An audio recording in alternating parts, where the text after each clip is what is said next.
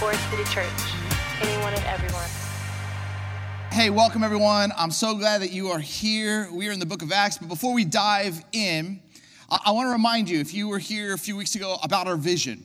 And our whole vision is life together. It comes out of Acts 2:42 that says they committed themselves to the teaching of the apostles, the life together. And in that, I walked you through our 5 kind of key directions. Here's a picture of them. The first one is, what do? We go backwards. Cool. Vision stuck. I love it. All right. And this is where we have to know where we came from. It's where we actually embody and love the word of God. And we go backwards so that we can go forward, right? And we go together. And we go upward and we pursue what?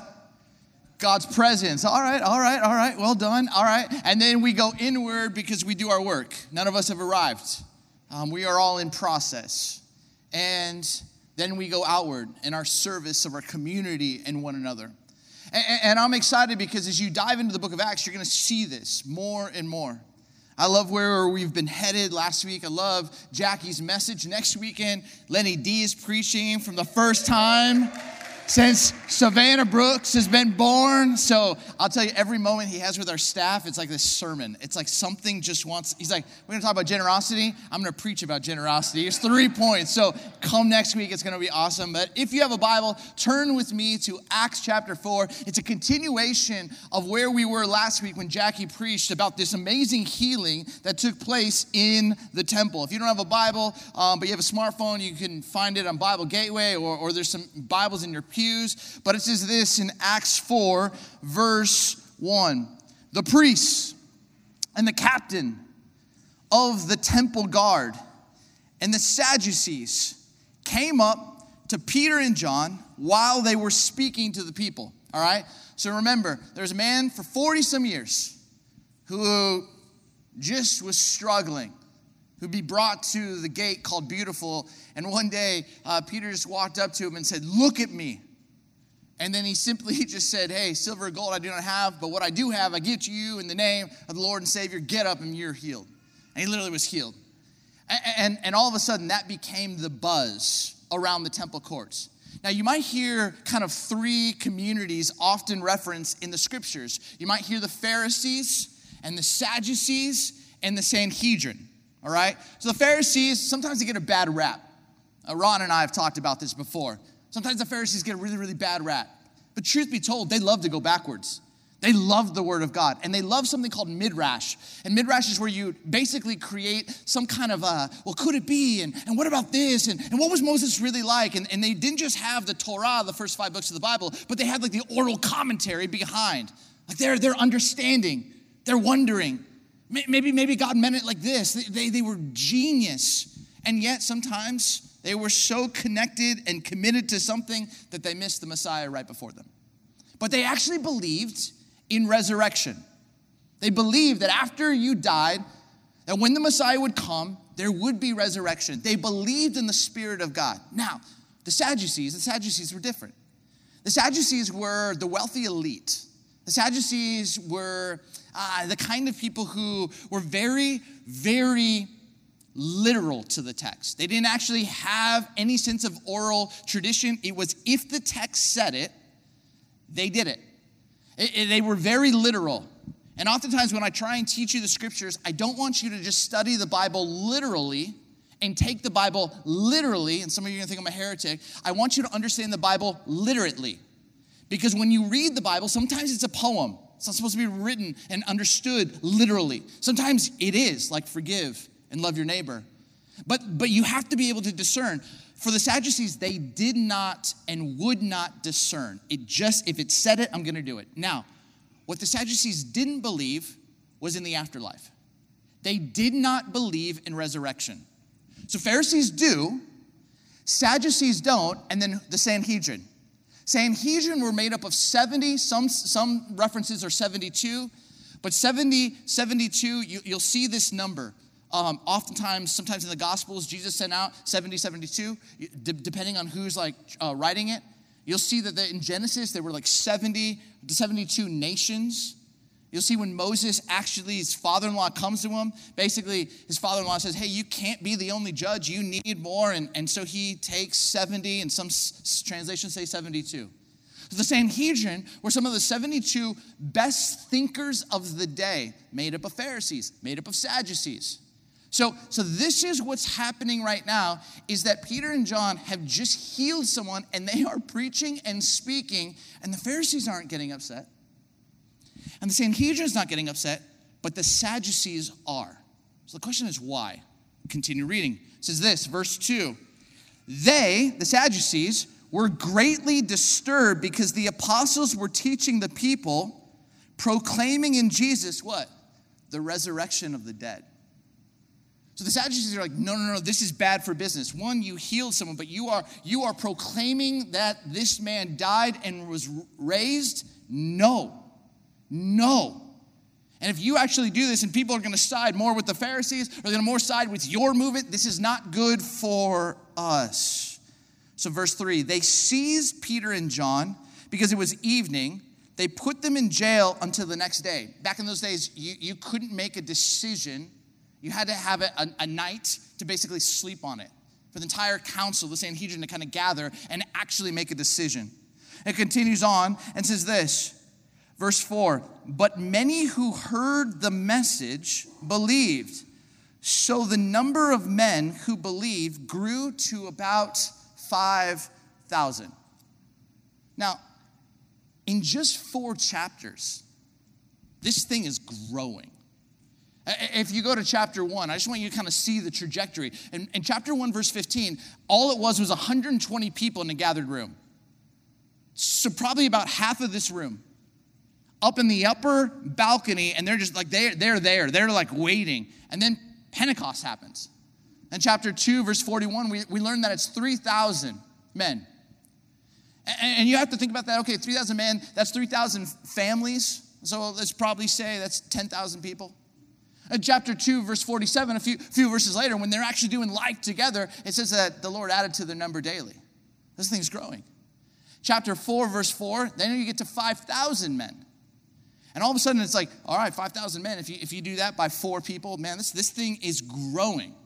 You'll see in chapter 5, verse 14, it says men and women. And this is massive and this is huge because it's the first time when Luke is trying to count and he's like, there's just way too many. And identifying both men and women, and then he says, and multitudes. So this is way too much to even count. So this thing in just 5 chapters is just growing. Back to the text. It says this, verse 5, the next day, the rulers, the elders, and the teachers of the law met in Jerusalem. Annas, the high priest, was there, and so were Caiaphas. Caiaphas was the one who dreamed up the plan to kill Jesus in the book of John. John, Alexander, and others of the high priest family. And Caiaphas actually led the Sanhedrin. It says this, they had Peter and John brought before them and began to question them. And here's the question, by what power or what name did you do this? How did you do this? How did you get this man well? How did you heal? By what power? In what name? And in many ways, they're trying to trap him. They're trying to trap him. And they're trying to understand, because again, you've got to understand, the high priest, there was profound religious power. They had the ties to Rome, and that religious power with the ties to Rome and running kind of the temple, they had financial power. They ran the temple treasury. So all of the money that came in, it went through the high priest. Religious power, financial power, political power.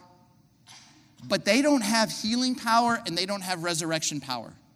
And so this is completely bad for business. And they want to know, by what power or what name did you do this? And then Peter. And Peter's just awesome because he's just like, all right, you want to know? I'll tell you. It says this, and Peter, filled with the Holy Spirit, said, rulers and elders of the people, if we are being called to account today for an act of kindness shown to a man who was lame and are being asked how he was healed, then know this, you and all the people of Israel, it is by the name of Jesus Christ of Nazareth, whom you crucified. So basically, hey, you leaders, whom you killed, but whom God raised from the dead. that this man stands before you healed. Verse 11, Jesus says, the stone you builders rejected, which has become the cornerstone. Verse 12, salvation is found in no one else, for there is no other name under heaven given to mankind by which we must be saved. Peter just sees this and goes, man, this is a time for the gospel. I'm going to call you out, and I'm going to make you and call you up to understand what transpired. But he does something so brilliant. He takes you back and he quotes a passage from Psalms. And here's the passage. Maybe some of you remember this in if you ever went to vacation Bible school, or you grew up in maybe a kid's ministry, or maybe you grew up with a grandma like I did who had an organ, who would often play that song like, this is the day that the Lord has made. Yeah, you got that clap down. That's right. You're right. You remember this song? And you always thought oh man, this is the day. It's going to be a good day. The best is yet to come kind of day. That's not what it's talking about. And what's amazing is every time that Luke does a reference from the Hebrew Scriptures, what we know as the Old Testament, it's not just that verse. It's often trying to detail the verses that are after it. So when you're reading and you do your kind of weekly reading and you see something in the Old Testament, go back there, but don't just read that verse, read that whole chapter. Now watch this. In Psalm 118, verse 22, it says, the stone that the builders rejected has now become the cornerstone. This is what the Lord's doing, and it's wonderful to see. This is the day the Lord has made. We will rejoice and be glad in it. So we sing in that song all about a day where people missed out on what was this rejected stone. Now, here's what would happen. Some of you know this, but basically they would go to this kind of quarry, and they cut a stone. And the legend is, the lore is, that they cut a massive stone that was going to be the cornerstone. The cornerstone was like the first stone that was set. And once that stone was set, every other stone was built on it. If you ever want to get fascinated with archaeology in the ancient Near East, study cornerstone, capstones, and keystones. Those three were central to the building and creation of a temple, a house, a home, a structure. But what was amazing is somehow the lore is they brought this massive stone, they went to set it as the cornerstone, and they looked at it and they were like, no, that's not it. But it was so massive that the builders just moved it, and it stayed on the Temple Mount. This is the lore. And every day, people would go to Solomon's temple, and they would pass by this rejected cornerstone. And what's amazing is now Peter's saying, oh, that lore, that verse, everything that you all rejected, that was what this whole house was supposed to be built on. You built it on financial power. You built it on political power. You built it on religious power, but you did not build it on resurrection power. And when Christ was crucified and Christ rose from the day, that is the day that the Lord made. That is what we will rejoice and be glad in, is because he died and he rose again so that we have access to the Father. And then Peter says, and salvation doesn't come from following the Pharisees or the Sadducees or bowing down to the Sanhedrin. The salvation doesn't come from the Torah. Salvation comes from one man, Jesus. And in this moment, you have to go back and go, all of these religious leaders, they knew about Jesus. The Sanhedrin, they knew about Jesus. The Sadducees, they knew about Jesus. The Pharisees, they knew about Jesus. And they also knew about these high schoolers who were following him around. And I'm sure Jesus walked into the temple. And Peter and John behind him. And I'm sure they walked by that man, that beautiful gate, who had been there asking and begging. And those guys just walked by, blind eye, didn't see, following Jesus in the dust of the rabbi, doing whatever they wanted to do, but they missed him. But now, the same guy who was denying that he had any recollection or any connection or any knowledge of Jesus of Nazareth, now is like, let me tell you, your only way to have access with the Father is through him. Just imagine if you were like a religious leader and you're like, that dude was a denier, and now 40 to 50 days later, he's outspoken. The question is like, do people change? Can people change? Because Peter just shows us this.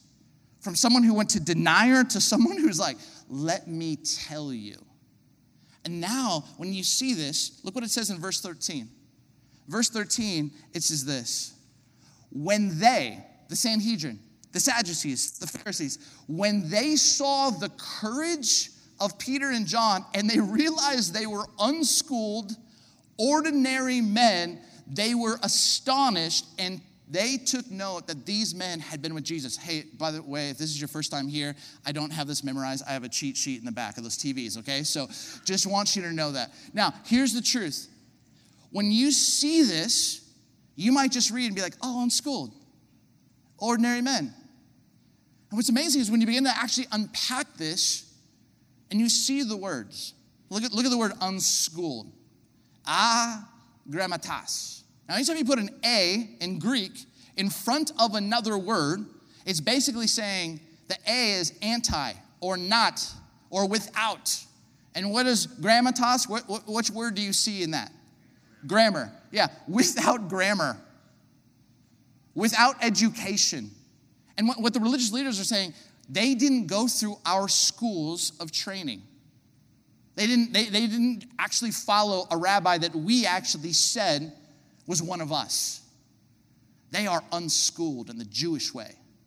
But then look at the other way. Some say ordinary, some translations say untrained. Look what that word is. Idios. Well, what word do we get there? Idiot. I mean, can you believe this? This is what they're saying. They're like, when they saw the courage of Peter and John and they were without grammar and idiots, they were like, how are they doing this? And there's that beautiful line. But they realized they had been with Jesus. Well, what's amazing, too, is if you're actually familiar with Paul, who was Saul, and we're going to learn about him in a few weeks, but like Saul was a religious leader. I imagine Saul was in that room. Saul was just watching, maybe in the background. He's Rabbi Gamaliel in chapter 5 we'll learn about, but like his rabbi is speaking up. And I imagine Saul is just watching this whole thing. You get to 1 Corinthians chapter 4, verse 10. And you know what Paul writes? He says, we are fools for Christ.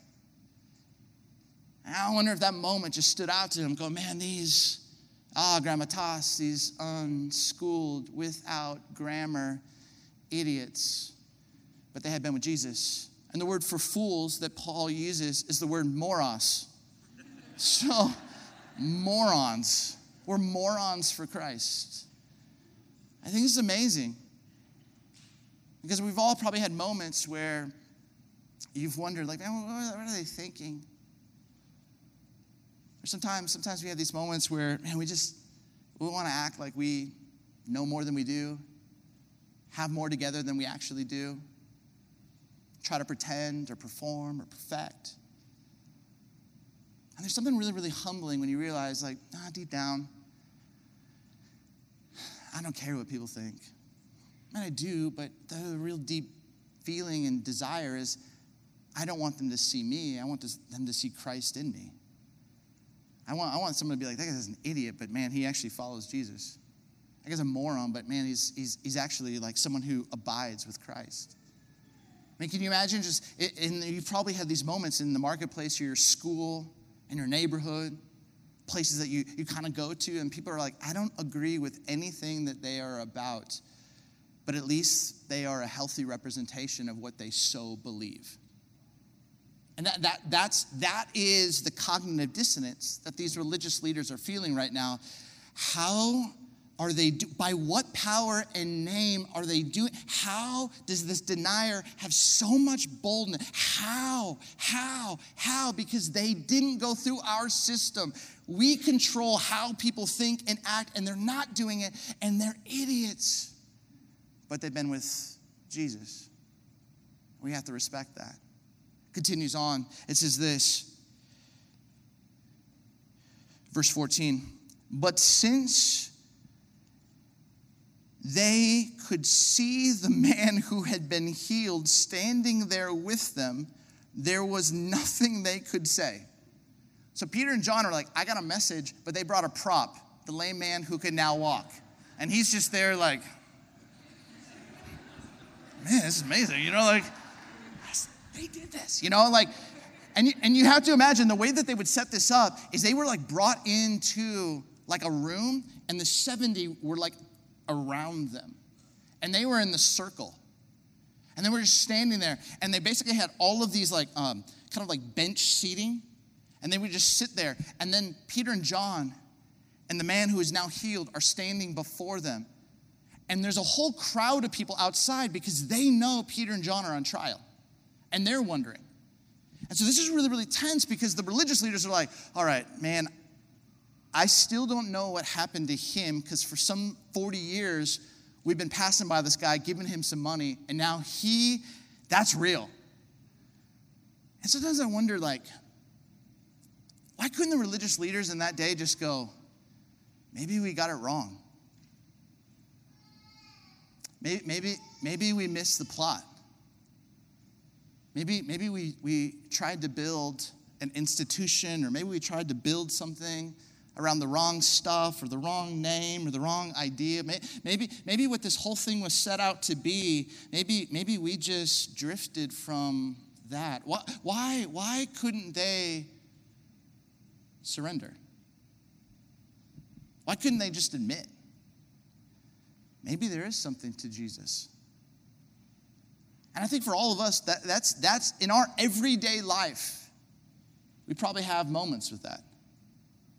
We have to come before that and recognize, man, there's a little bit of Pharisee and Sadducee and Sanhedrin in all of us.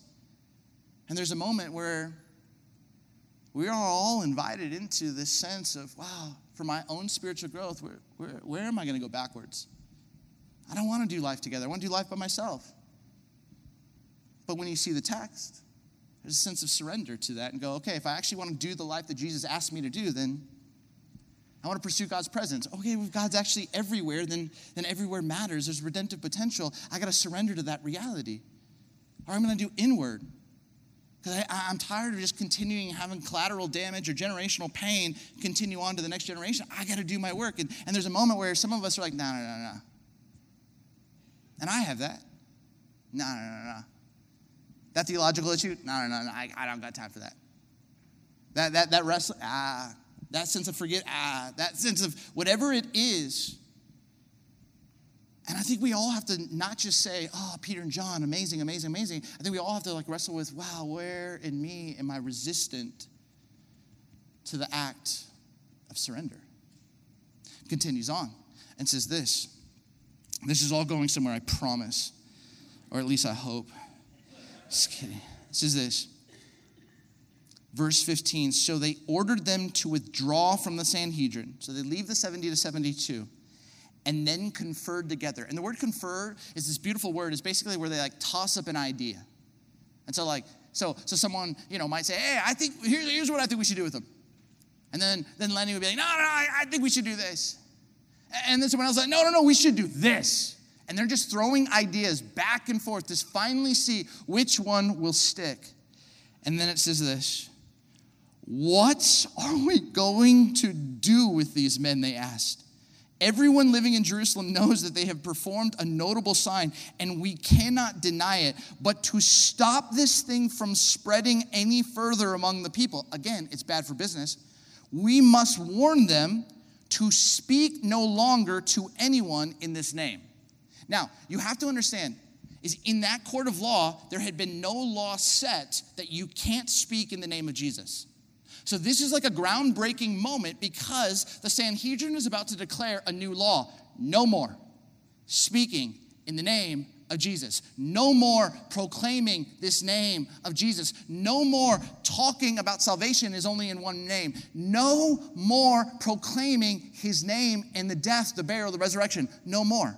And if you fast forward and you know the story of Saul who becomes Paul, why is he going out to Damascus? Because he hears that someone's preaching what? The name. So there had been now a law that is established. Continues again. It says this.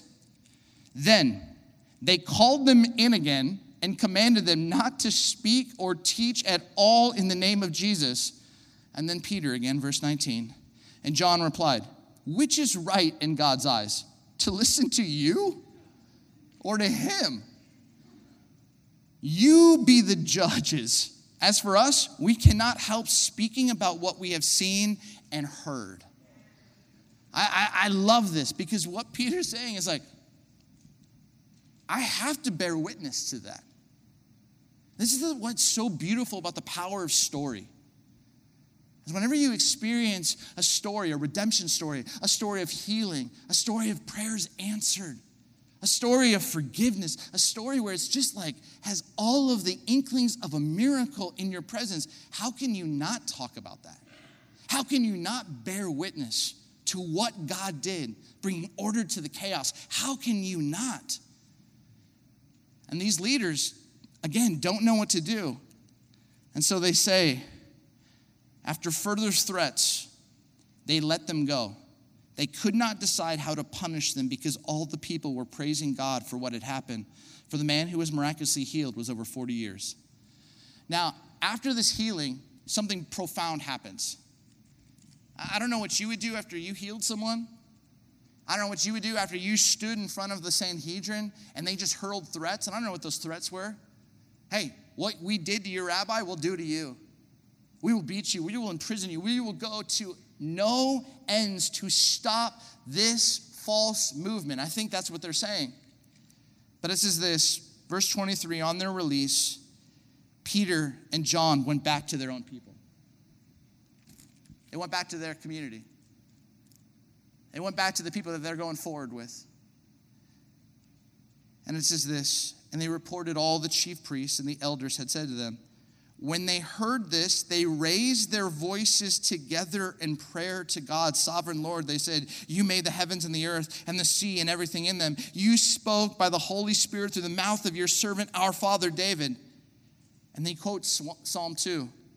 Why do the nations rage and the peoples plot in vain? The kings of the earth rise up and the rulers band together against the Lord and against his anointed one. And what's amazing is if you read Psalm 2, the next verse is, and the Lord in the heavens just laughed. Basically laughing at these people who have these plots, who create these plans to thwart the Spirit of God.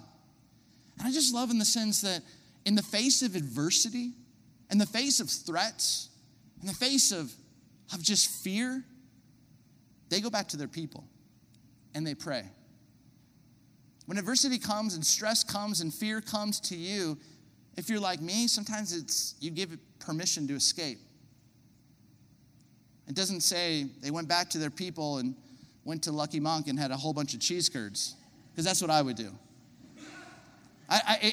They don't say they went and they just gave him permission and license to some unhealthy escape. In the matter of stress and adversity, they look up. They go upward. They pursue God's presence and they say, Sovereign Lord, we actually believe you're up to something. We can't see how it all plays out. And this whole idea of sovereign sometimes gets taken way out of context. But like this sense of God, we trust, we have faith that like this is moving in a redemptive arc. And we know that there's a whole bunch of people who plot. We've seen this all throughout the Tanakh, which is the Old Testament. We see all of this, but like yet, we trust. We trust you. And it continues on, and then I promise we're done. It says, indeed, Herod and Pontius Pilate met together with the Gentiles and the people of Israel in the city to conspire against your holy servant Jesus, whom you anointed. And anointed is the word in Hebrew Messiah, which is in Greek is the word Christ. They did what your power and will had decided beforehand should happen. Now, Lord, consider their threats and enable your servants to speak your word with what? Great boldness. Stretch out your hand to heal and perform signs and wonders. And I love last week, Jackie talking about this. The stretching out your hands. Stretch out your hand to heal and perform signs and wonders through the name of your holy servant Jesus. They're not saying like, hey, stretch out your hand and give me a double portion so that I can be better at my job. Stretch out your hand so that there can be more healing, there can be more breakthrough, there can be more of a move of you, but may they still see that we're idiots, morons. May they still see, though, that we have been with you and it's you doing the work, not us. And I love this because what they're praying for in the face of adversity is boldness. is boldness. And then it ends with this. After they prayed, the place where they were meeting was shaken, and they are all filled with the Holy Spirit and spoke the word of God boldly. Now, I'm going to fly through one other part. And the other part is just simply this, because this week the challenge is for you, and the invitation is to read Acts chapter 5. And as you read Acts chapter 5, I want you to have all of this context, because as you read Acts chapter 5, I want you to see a couple pieces. Remember they prayed with great boldness. May there be more signs. May there be more healing. Look what it says in Acts 5, verse 12. Just one chapter over. It says this. The apostles performed many signs and wonders among the people, and all the believers used to meet together in Solomon's colonnade. So all of a sudden, Acts 5, you're going to start to see more healings taking place. So the sense of what they prayed for is continuing to happen. And now, because a law has been set that you can no longer speak, preach, heal, or do anything in the name of Jesus, all of a sudden, now the Sanhedrin has full permission to bring them in and go after them. And they do. And read the story. It's amazing. Paul's rabbi, Gamaliel, says some incredible words. But I want you to see this last verse from Acts chapter 5. It says this. The apostles left the Sanhedrin. They left the Sanhedrin. And they don't get in trouble because Paul's rabbi, Gamaliel, speaks up. You'll see that this week if you read Acts 5. Rejoicing because they had been counted worthy of suffering disgrace for the name. Day after day in the temple courts and from house to house, they never stopped teaching and proclaiming the good news that Jesus is the Messiah. And I want you to see something. Is here, if you take it all the way back, you have Peter and John, and these religious leaders are like, there's something different about them. Unschooled, untrained, but they've been with Jesus. And something has happened in 40 days, and it's called resurrection and Pentecost, where there's this filling of the Spirit, where now these leaders are speaking and proclaiming and praying, not just they have boldness, but to have more boldness and more people to experience Jesus. And then even in the face of more threats and suffering and beating, they leave rejoicing that they were counted worthy to experience just a fraction of what their Lord and Savior. They actually find themselves rejoicing because they're tasting what the cruciform life is, a life being shaped in the death, the burial, and the resurrection of Jesus. And from that, they find themselves day after day, and you're going to see it through the book of Acts, week after week, they're entering homes, house to house, home to home, place to place, and they are proclaiming the good news. So what does all this mean? I think for many of us, we know a lot about Jesus. But I often wonder, where we are at with boldness. For many, many months and years, there was a phrase, some of you know it, but I would often say, and it comes from Joshua, and 1 verse 9, it's used 3 times in 4 verses, be strong and courageous, and that phrase in Hebrew is rak shazak. And literally it was this sense that when I couldn't muster up any courage or any sense of boldness, I sometimes would whisper it, rak shazak, under my breath. Sometimes I would scream it in a nature preserve. But I needed to access something more, because in a moment, whatever threats or ever fear or ever worry or ever sense of anxiety or wondering what people might think or all of that somehow just allowed whatever of the Spirit of God that was in me, whatever anchor or boldness that was in me, just to kind of dissipate. And I can understand what those religious leaders, what those threats were like. And I can understand just the kind of sense of Peter and John, the other apostles, just going, we need more. We need more. And I think in many ways, the Western church, in some ways, we've gotten really good at creating In some ways, what the Pharisees and the Sadducees and the Sanhedrin had done. Institutions and temples and massive, massive stuff. But sometimes we can just drift. I mean, when you get to that first church, all of a sudden, they were just people who were like, give me more of the Spirit. Just give me more boldness. People are going to say what they want to say. They're going to say we're idiots. They're going to say we're morons. Whatever. I don't care. I just want them to see Christ, like the resurrected power working in me and through me. I want people to be like, that makes no sense. But I can't deny there's a guy who couldn't walk is now beside me, walking, dancing, jumping. I can't make sense because those two people were getting divorced. But somehow something happened and they are one again. And just real quick, I heard that prayer. It was the first time I heard it. If there's any of you who are experiencing any sense of abuse, please don't leave this place without talking to us. Just in your marriage, please.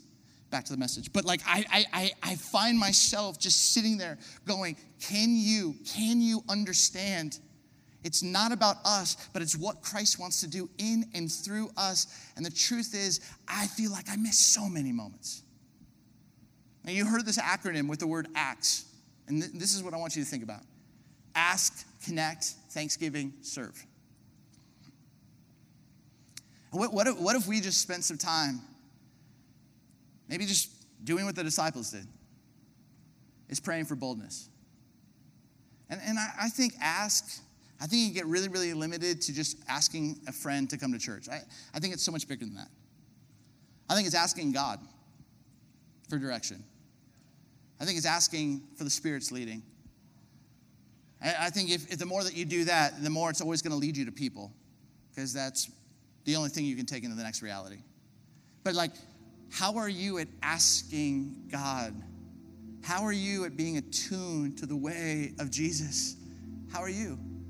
Maybe today's the day where you're like, I just need a filling of boldness. Maybe for you, it's in connection. And some of you are really, really good at connecting.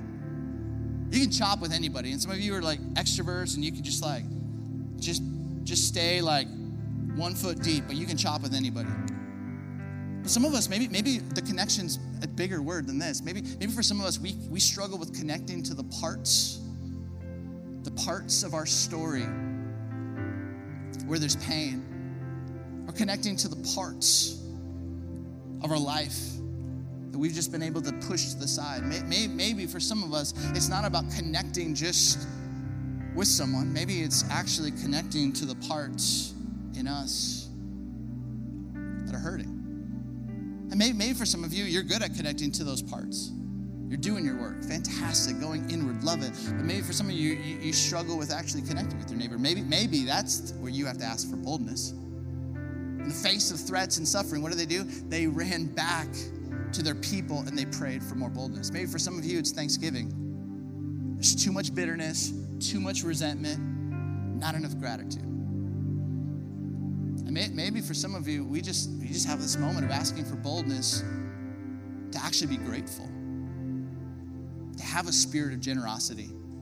And it's not about money. It's more than money. Money is just a prop that actually gets to the spiritual formation of what controls your heart.